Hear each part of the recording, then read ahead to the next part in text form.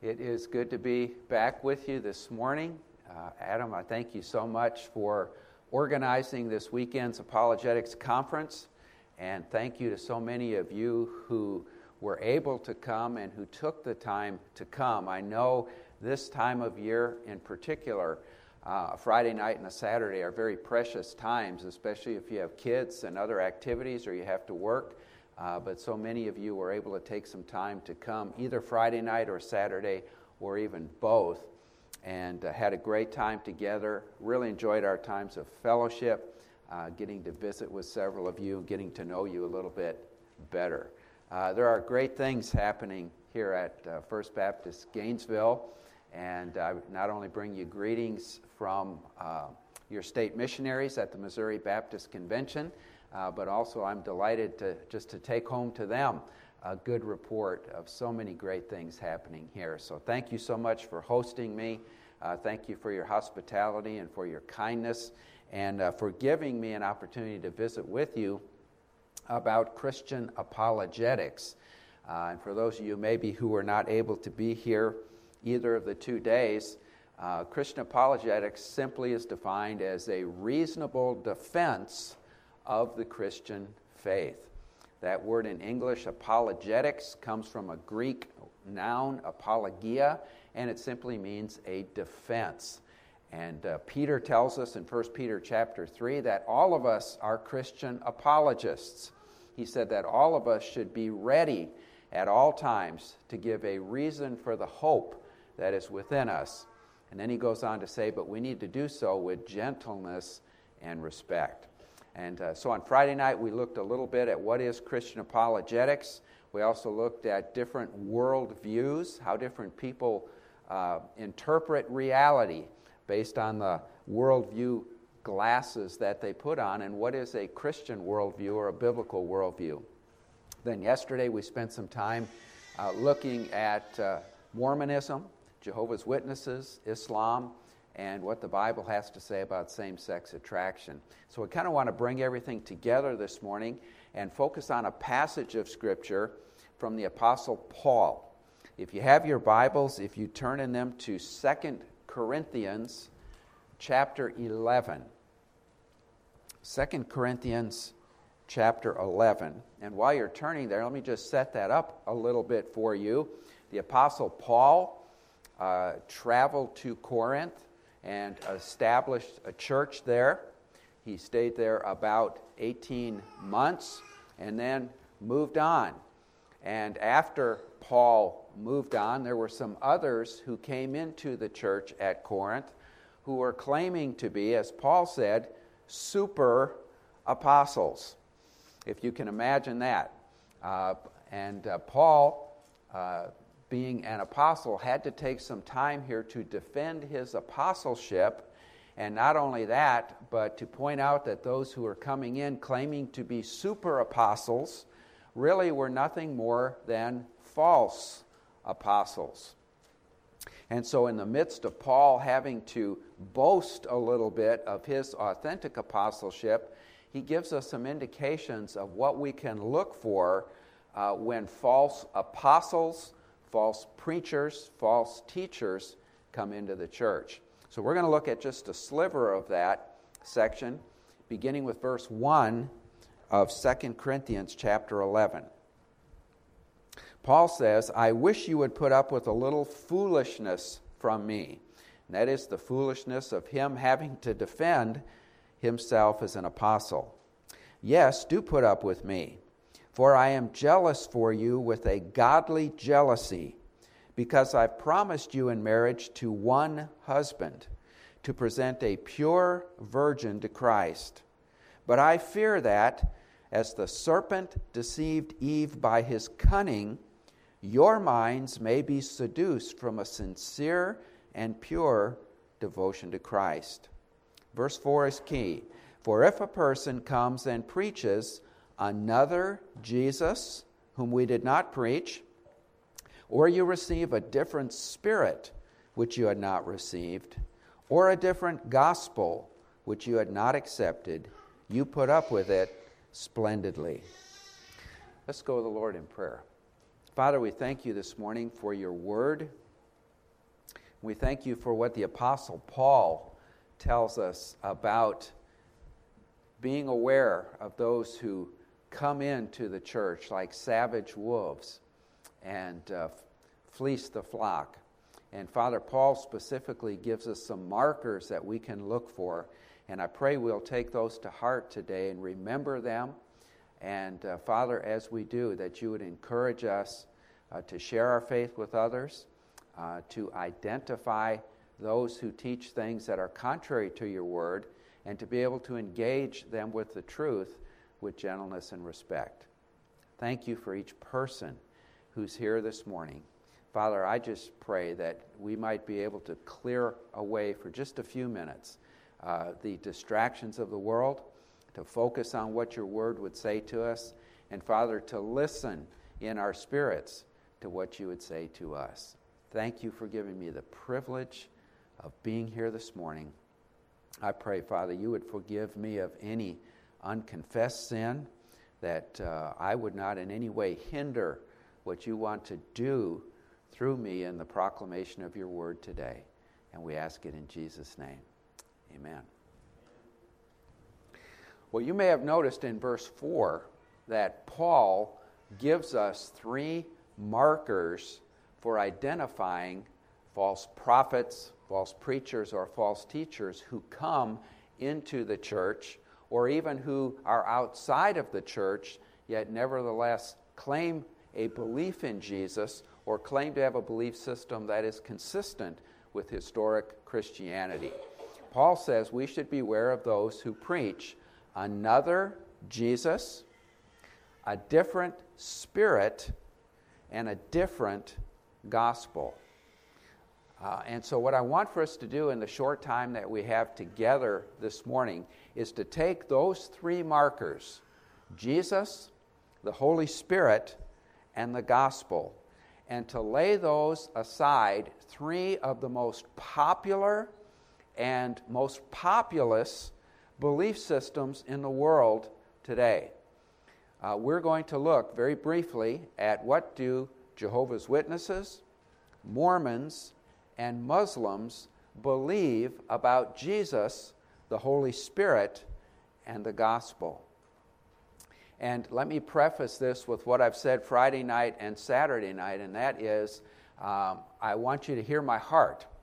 I am not by any means belittling or demeaning anyone who is a Jehovah's Witness, a Mormon, or a Muslim. These are precious people created in the image of God. They are loved with the eternal love of God. Christ left the glory of heaven and came to earth and offered his life on their behalf and desires that they would come into a right relationship with him. These are people who sincerely seek the truth and believe they have found the truth.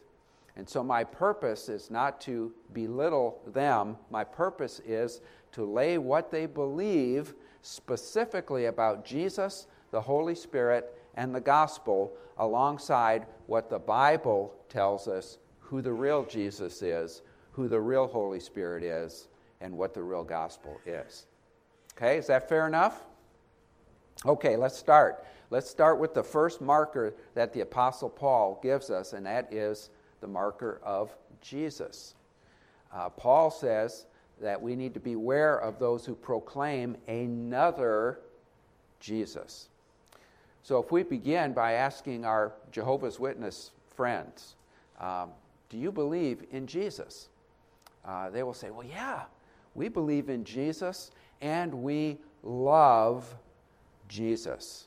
And I take them at their word. I believe they are absolutely sincere when they say that. But we have to go one step farther and say, all right, well, who do you believe Jesus is? And our Jehovah's Witness friends will say something like this. Well, we believe that Jesus is the very first being that Jehovah God created. Jehovah created Jesus initially as Michael the archangel. And then about 2,000 years ago, Jehovah took the life force of Michael and placed it into the womb of the Virgin Mary. This is not an incarnation.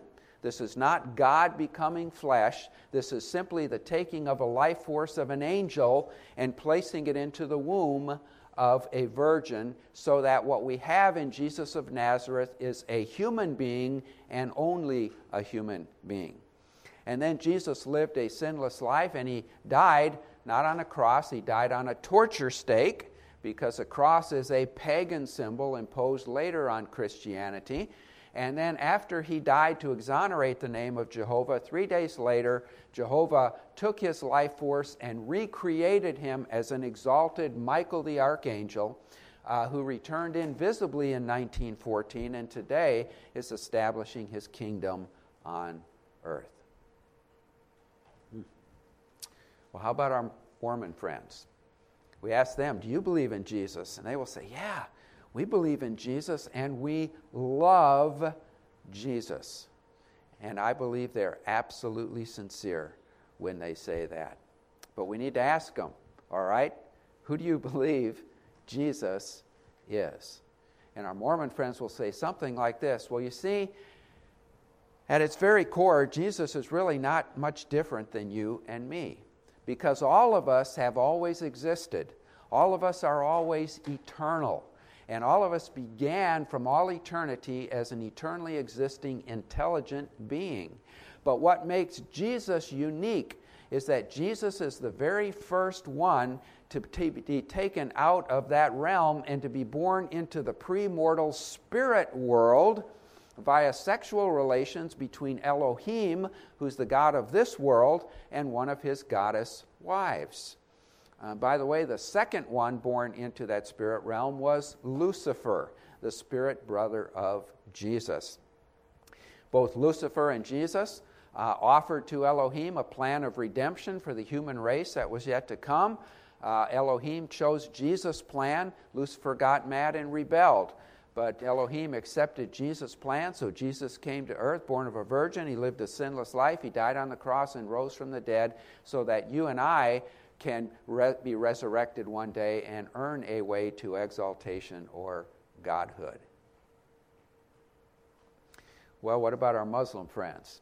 If we ask them if they believe in Jesus, they will say, we do believe in Jesus, and we love Jesus. And I believe they're absolutely sincere. They call him Isa, and they have a great place in their belief system for him. In fact, Isa is mentioned more times in the Quran than Muhammad is. And so we say, okay, well then who is Isa? Who is Jesus? And our Muslim friends will say something like this. Well, you see, Jesus is the second greatest prophet ever to appear in human history. Of the 124,000 prophets that Allah sent to mankind, Jesus is the second greatest, second only to Muhammad himself, who is the final prophet, the seal of the prophets. And we believe Jesus was born of a virgin, not God becoming human flesh, but they do believe he was born without a human father. And that Jesus performed miracles. And even Muhammad didn't perform miracles. And Jesus lived a sinless life. And the Quran tells us even Muhammad did not live a sinless life. And then Jesus was placed on the cross, but Allah would not allow such a great prophet to suffer a shameful death on a Roman cross. So Allah took Jesus off the cross and put in his place either Judas Iscariot or someone made to look like Judas Iscariot. And then Muslims don't agree on this. Some believe Jesus was called up into heaven, and others believe he was taken off the cross and he lived his life out and is buried here on earth. They believe he's coming back one day, but when Jesus returns, he will break all crosses, he will destroy all churches, he will slaughter a pig, and he will establish Islam as the one true religion on the face of the earth. Well, we have three different belief systems here that encompass nearly 2 billion people in the world's population. Three different belief systems whose followers all profess to believe in Jesus and love Jesus and yet who proclaim another Jesus. So who is the real Jesus? Who does the Bible say Jesus really is? Well, the Bible says that Jesus is the eternal Son of God. He is the uncreated creator of all things. He is the second person of the triune Godhead, co-equal and co-eternal with the Father and with the Spirit. 2,000 years ago, Jesus left the glory of heaven and came to earth. He did not set aside his deity in heaven. He set aside his privileged position at the Father's right hand. And he came to earth and added to his deity sinless humanity via the miracle of the virgin birth, so that Jesus and only Jesus can rightly be claimed as the Son of Man or the God-man, fully divine and fully human, and that he lived a perfect and sinless life, and that he offered up that life on the cross. And on the cross, he took my sins, and he took your sins, and he became guilty of those sins, and he took the full weight of the wrath of God for our sins and paid them in full. He was buried. He rose physically from the dead on the third day. He appeared to many people over the period of the next 40 days. Then he ascended physically into heaven. Today he is seated at the right hand of the Father as our mediator and our intercessor. And he's coming back one day visibly, personally, physically, and gloriously in power and great glory to fulfill all things. That is the Jesus of the Bible that Paul proclaims and tells us to proclaim ourselves. Well, Paul gives us a second marker here, and he says, beware of those who proclaim a different spirit. Now, depending on what English translation you have, that word spirit might be capitalized or it might be lowercase.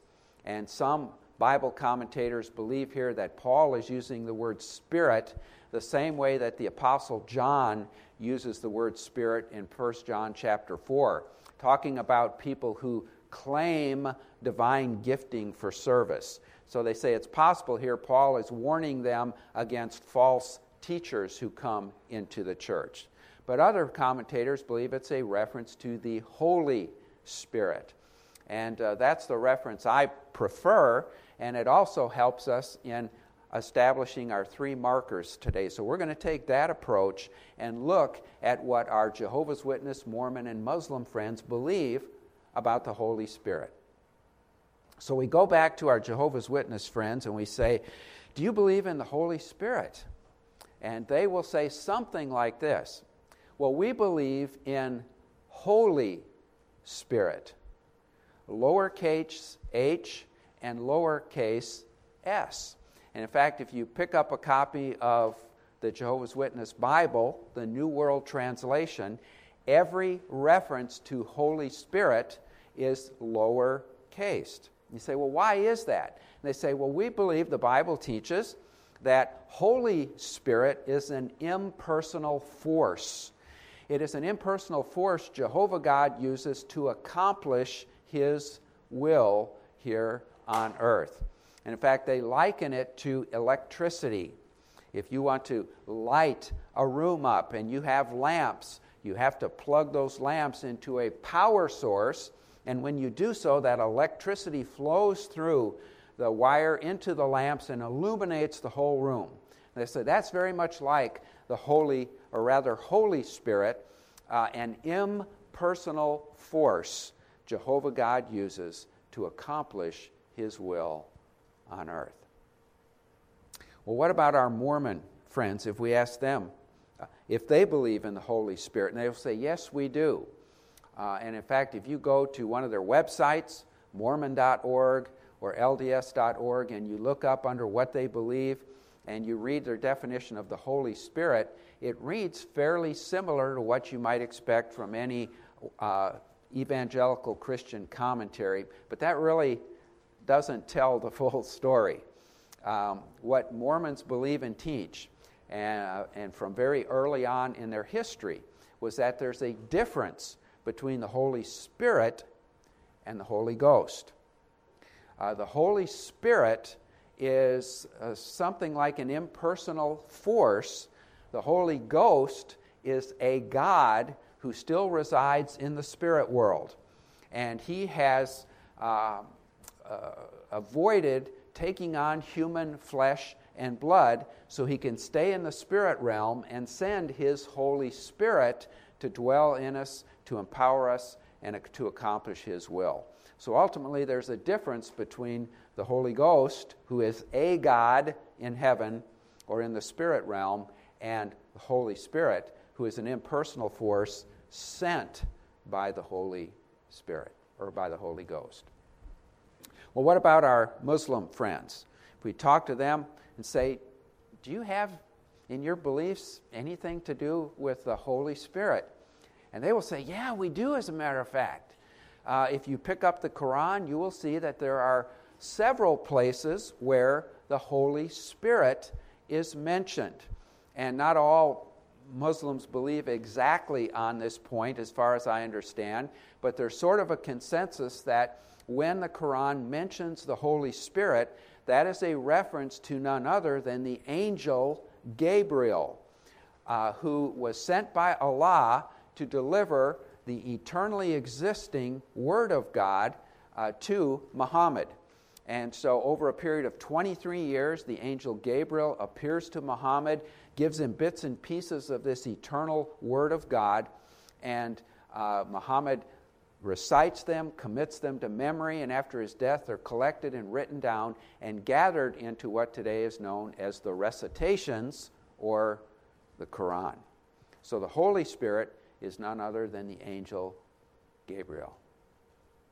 Well, here again we have three different belief systems, all three of which believe in the Holy Spirit, but all of which have an unbiblical view of the Holy Spirit. So who is the Holy Spirit? What does the Bible teach us about him? Well, the Bible tells us that the Holy Spirit is the third person of the triune Godhead, co-equal and co-eternal with the Father and with the Son. Scripture tells us the Holy Spirit was involved in the creation of all things. We know in Genesis the Spirit of God hovered over or brooded over the waters. And we see throughout the Old Testament how the Holy Spirit would come upon different people, leaders in Israel, judges, prophets, kings, and empower them to serve him. And then we see in the New Testament how the Holy Spirit comes and empowers Jesus in his earthly ministry. And then Jesus tells his disciples, not long before his death, I'm going to go away, but when I go away, I'm going to send another comforter like me to you. He will not only be with you, but he will be in you. And on the day of Pentecost, after Jesus has ascended into heaven, the Holy Spirit comes and he indwells and seals and sets apart believers as his own. Not only that, as Jesus says, the Holy Spirit would have a great work of ministry in believers, regenerating us or making us spiritually alive, indwelling us or taking up permanent residence in our human spirit, comforting us, helping us understand his word, giving us spiritual gifts, putting God's mark of ownership on us, baptizing us or placing us positionally into the body of Christ. Not only would the Holy Spirit do all of those things, but the Holy Spirit would also have an important ministry in the unbelieving world.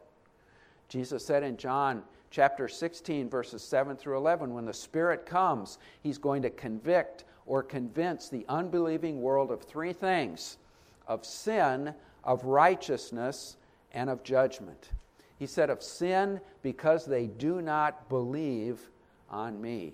That is, the Holy Spirit, when we hear the gospel message, drives home the truth in us that what keeps us out of the kingdom of heaven, what keeps us out of an everlasting, unbreakable covenant relationship with Jesus Christ, is our refusal to place our faith and trust in the one who has provided for the forgiveness of our sins. But Jesus says the Holy Spirit doesn't stop there. He also convicts the unbeliever of righteousness. When you and I talk to many of our friends, they will tell us, well, you know what, I think I'm okay. I believe in God, and I live a good life. And I think at the end of the day, that's going to be good enough. Or I'm trying real hard. I believe and I work hard. I go to church. I put money in the offering plate. I teach a Sunday school class. I'm a good parent. I'm a good citizen. I work hard. I'm doing all those things. And I think at the end of the day, God's going to say, I'm okay. And Jesus said the Holy Spirit comes and tells them, no, you're not. There is no human righteousness that will make us acceptable to God. There is no amount of work we can do to pay off the sin debt that we owe to an eternally existing God who has been offended by our wickedness, our rebellion, and our rejection of Him. So the Holy Spirit has to say, your righteousness counts for nothing. You have to plead the blood of Jesus Christ, who is the righteous one, and be clothed in His righteousness by God's grace through faith. And then Jesus said the Holy Spirit doesn't stop there. He also has to convince the unbeliever of judgment because the prince of this world has been judged. Hell was created for the devil and his angels, Jesus said in Matthew 25. He and his demons are spending eternity apart from God one day, but they haven't been sentenced yet. Satan still roams the earth like a lion, seeking whom he may devour. And his demons do a great deal of harm all across the world. But the day is coming when they'll be cast into the lake of fire. And Jesus said the Holy Spirit has to drive home the truth in the heart of the unbeliever, that if you persist in your conscious, willful rejection of the Lord Jesus Christ and His provision for your sin, you will step out into eternity and experience the same judgment that's been decreed for Satan and his demons. So the Spirit of God does that work in the world as well as doing a great work of redemption in the human heart. But it's important for us to understand as we read from Genesis through Revelation that the Holy Spirit always is described as divine and personal. The Holy Spirit is God, and the Holy Spirit is a person.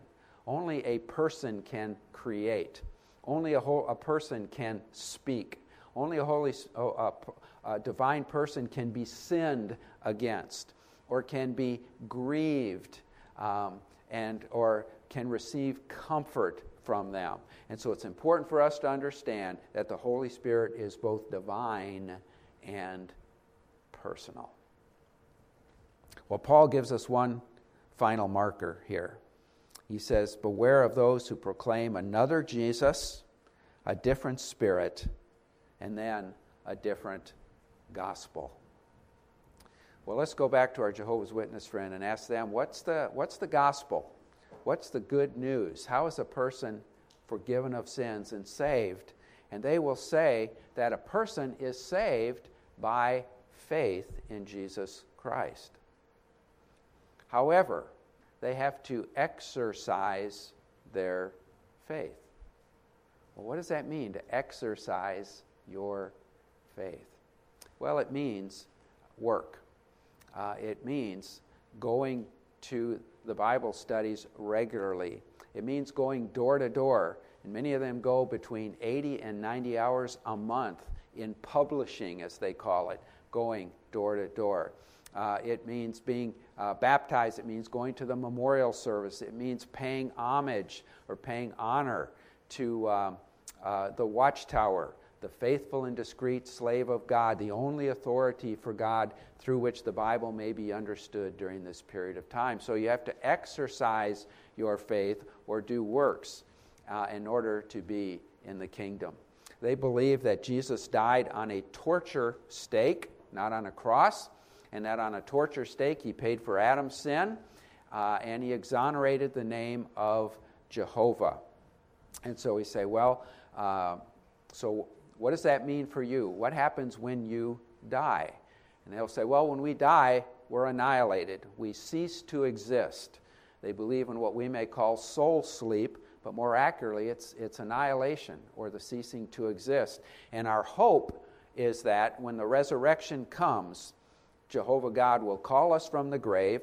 He'll place us in the millennial kingdom. And then if we prove ourselves worthy throughout the millennium, then we will be allowed to enter in to paradise on earth.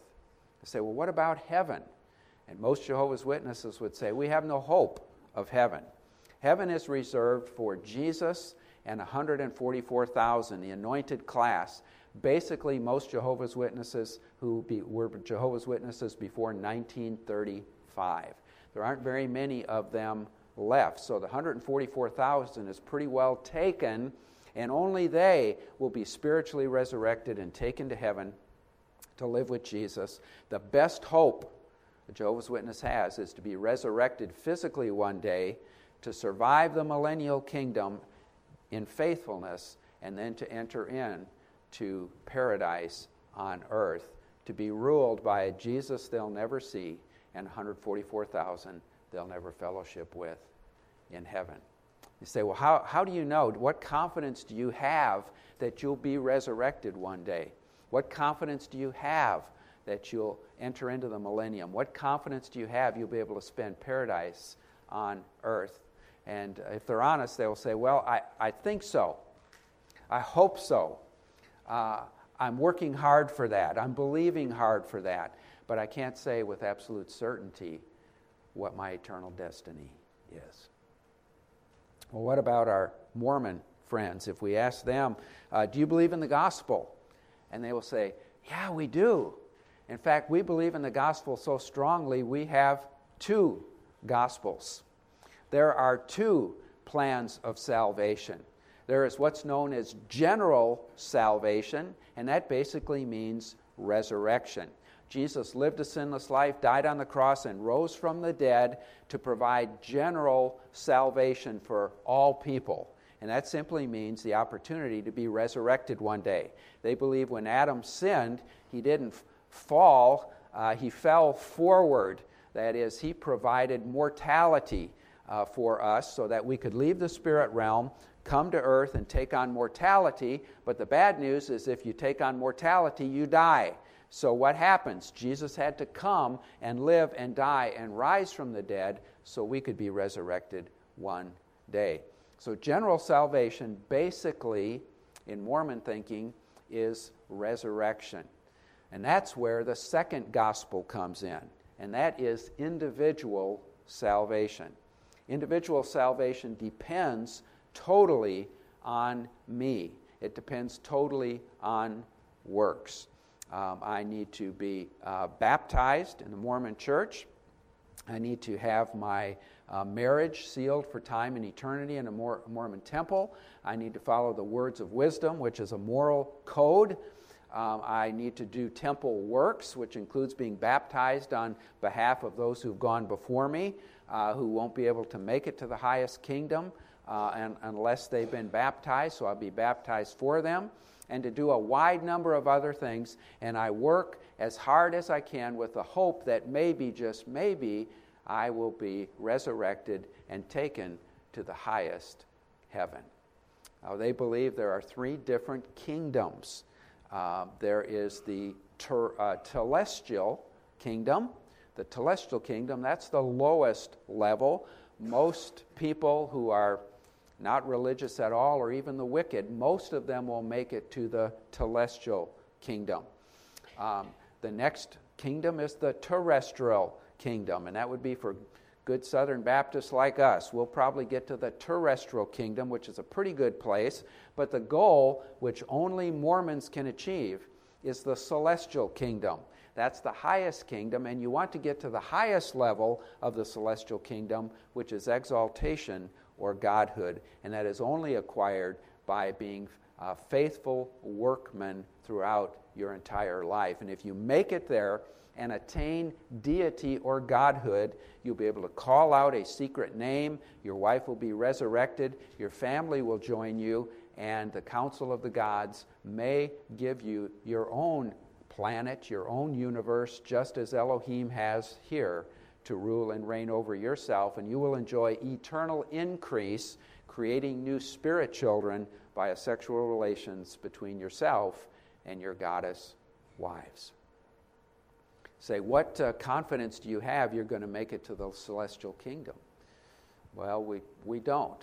We're trying hard. We're working hard. We think we're going to be okay, but we don't really know for sure.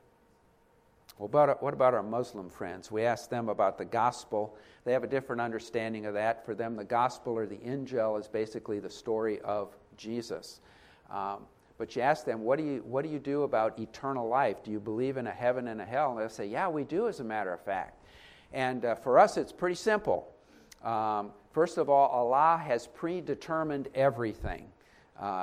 Everything that we do, including our eternal destiny, has been predetermined. But it's been left to us to follow the 5 pillars of Islam. So in other words, I have to begin with the Shahada. That is a public profession that says, and you say it publicly, you say it with meaning, and you say it to other Muslims, and you say, there is no God but Allah, and Muhammad is the messenger of Allah. And if you say that, you become a Muslim. But that's not the end of it. Then you have to engage in Salat, which is 17 cycles of prayer spread across 5 different time periods every day. It's readings from the Quran and other things. It has to be done 5 times a day, every day. And then that's not enough. You have to give zakat. You have to give alms, a percentage of your income that goes to your local mosque and then is shared with others, a portion of which goes to support global jihad. But that's not all. Then you have to observe Ramadan. It's a 30-day period of time every year that acknowledges the giving of the Quran to Muhammad. And that's not enough. Then you have to engage in the Hajj, which is the pilgrimage to Mecca that every person who is physically and financially able must do at least once in their lifetime. And if you do all of these things, these 5 pillars, and you follow them faithfully, maybe, just maybe, Allah has predestined you to life in paradise. Now, the only guarantee a person can have is if a person engages in jihad and is killed in jihad. Then there is the guarantee of paradise. For everyone else, it is the 5 pillars, and you follow them faithfully. You say, well, how do you know if you follow them faithfully? How do you know you followed them faithfully enough? And they will say, well, you can't really know. In fact, in the Quran, not long before his death, Muhammad acknowledged he did not know what would become of him when he died. You notice a common thread in these? It is salvation by works for our Jehovah's Witness friends, our Mormon friends, and our Muslim friends, and there's no certainty of everlasting life. Well, what is the real gospel? The gospel Paul proclaimed, and the gospel we should believe. Well, the Bible tells us that, first of all, we need to acknowledge the bad news side of the gospel, and that is all of us are sinners. David said, I was conceived in sin, and iniquity my mother bore me. We're sinners by nature and we're sinners by choice, and sin has consequences. We've offended the eternally existing and holy God, and so we're separated from Him.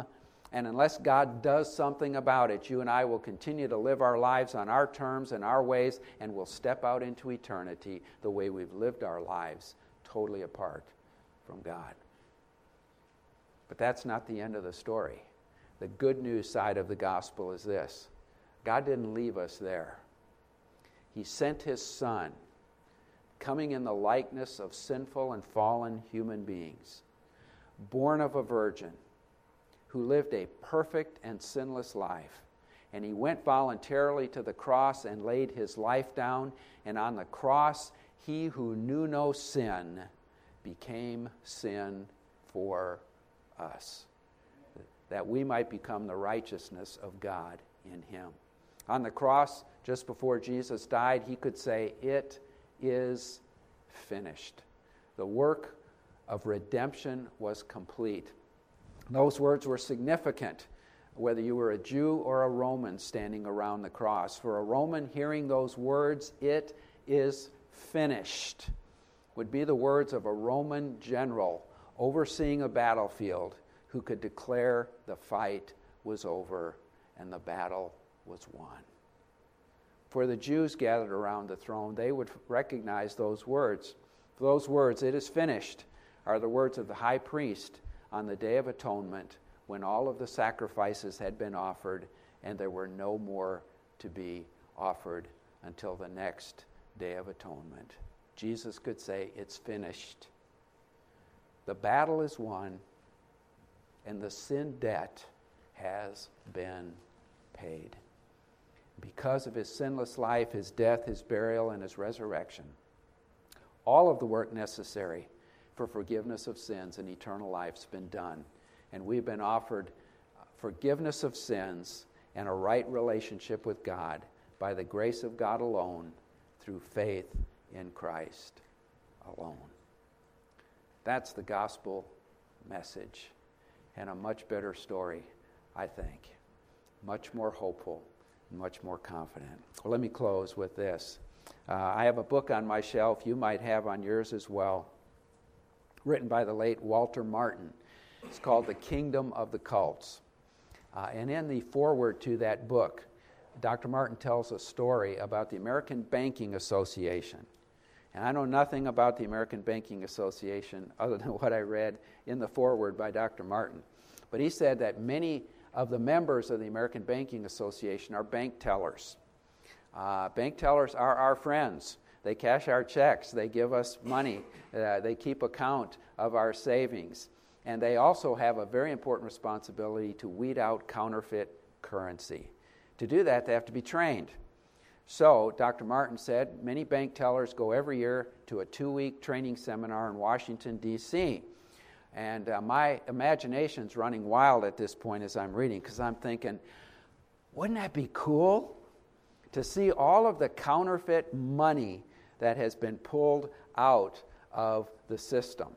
You know, all the people who got the ink color wrong, or the bills were too big, or they got the presidents wrong, or they got the serial numbers wrong, or they got the picture of Alfred E. Newman on a $5 bill. You know, my imagination's just going crazy. And then I read on, and Dr. Martin says, during those 2 weeks in the training session, the bank tellers almost never handle counterfeit currency. He said they spend the vast majority of their time examining the real thing. They know how big the bills are supposed to be. They know what color the ink is. They know how many letters and numbers are in the serial numbers. They know who the right people are whose pictures are supposed to be on the bills. They know many times you can take a bill and wrinkle it up and stick it in your jeans and run it through the wash before it's not recognizable as currency anymore. They know that stuff inside and out. And the reason for that is when they go back to their banks and they encounter counterfeit currency, it won't matter what the counterfeit is, because they know the real thing. Dr. Martin said, what a great lesson for us. I'll never be an expert on Islam or Mormonism or the Jehovah's Witnesses. I'm struggling to learn all I can about Christianity. I'll never be an expert on those. But if I know the core doctrines of the Christian faith, then when a counterfeit comes along, it won't matter what that counterfeit is. I'll be able to identify it and then hopefully engage that person with gentleness and respect and share the truth with them. Well, I want for us to have just a moment of invitation time, and we're just going to have some music playing. And Adam, if you wouldn't mind coming in the front. I don't know if there's ever been a time in your life when you've received Christ as your Savior. I've tried to project and share the gospel message as simply as I can, and that is that you and I are sinners in need of salvation, and Christ provided that through his sinless life, death, burial, and resurrection. And he calls us to receive him and to surrender him by His grace through faith in Christ alone. If you've never done that, I encourage you to come and visit with Adam or visit with me. We would be delighted to pray with you and see you receive Christ. Maybe you have a friend or a family member or co-worker who is engaged in the false belief systems of Jehovah's Witnesses or Mormonism or Islam or something else. Maybe you just want to come and pray for that person, that God would lift the veil from their eyes and they would see the gospel message. Or maybe you have another decision to make. Whatever it is, I would encourage you to make that this morning. Why don't we just stand together and we just close our eyes in prayer as music plays, and then we'll close the invitation out in a few minutes.